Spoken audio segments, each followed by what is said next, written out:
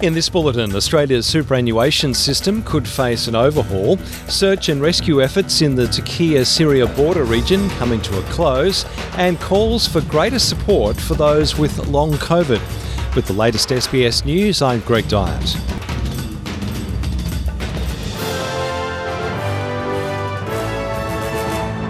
Treasurer Jim Chalmers has criticised the former coalition government's superannuation policy during a speech in Sydney. Mr Chalmers has described the previous government's approach as ideologically motivated and says it contributed to the loss of $36 billion in retirement savings. The Treasurer says the Albanese government will put forward a new model that aims to preserve savings and deliver income for a dignified retirement. We'll try and end the super wars once and for all and make sure that the future changes to the system are compatible with the main objective of super. And doing that requires us to embed superannuation's purpose into law. Labor's Environment Minister has pushed back against calls for the government to override the Reserve Bank's interest rate rises. The Greens have called for the government to use its power to reverse the rate hikes established by the independent body.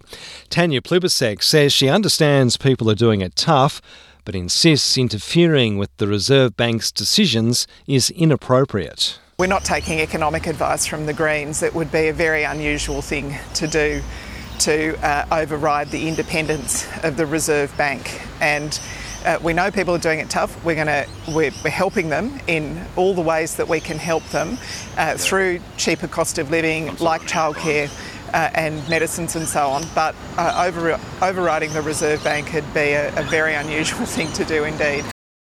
The United States has pledged an additional $145 million towards recovery as search and rescue efforts in the Turkey-Syria border region come to a close.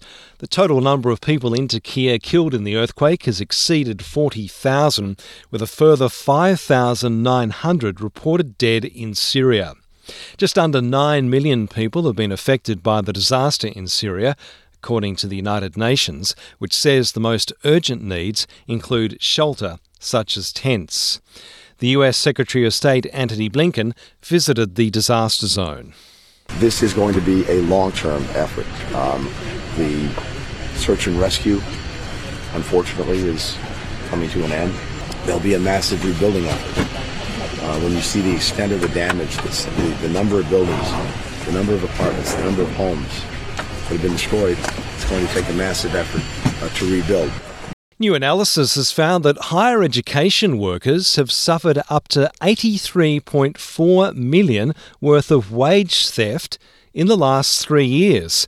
The National Tertiary Education Union report reveals that the actual amount is almost certainly higher, with at least 3 cases still being examined. The union's Dr. Alison Barnes claims systemic wage theft has been baked into universities' business models. What's most alarming is this is just the tip of the iceberg. We think that this figure is conservative, and we know that over the coming weeks and months there'll be more settlements regarding wage theft.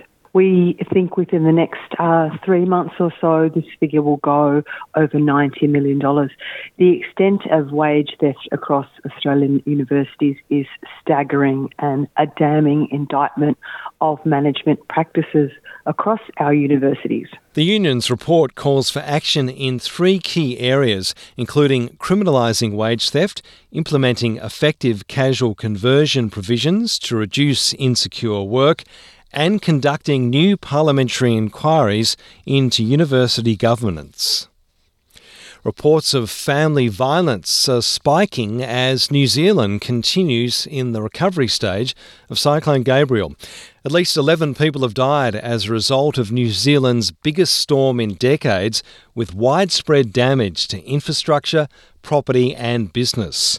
Police Commissioner Andy Costa says while reports of dishonesty offences had decreased, there's been an increase in family harm reporting. Commissioner Costa says the rise in family violence is not surprising, given the challenges facing families in the region. As of Monday morning, police had received roughly 6,500 reports of missing New Zealanders, with 4,000 confirmed as safe. There are calls for greater support for those affected by long COVID, with many who've experienced the condition saying they feel abandoned by the government. Chief Executive of the Burnet Institute, Professor Brendan Crabb, has told a parliamentary inquiry that future responses in how the country deals with COVID-19 should take into account those who've been dealing with long COVID. Long COVID is defined as when patients are still reporting symptoms or contracting new symptoms several months after their initial infection. It comes as today marks the start of the rollout for a 5th dose of the COVID vaccine. I'm Greg Dyett, and that's the latest to SBS News.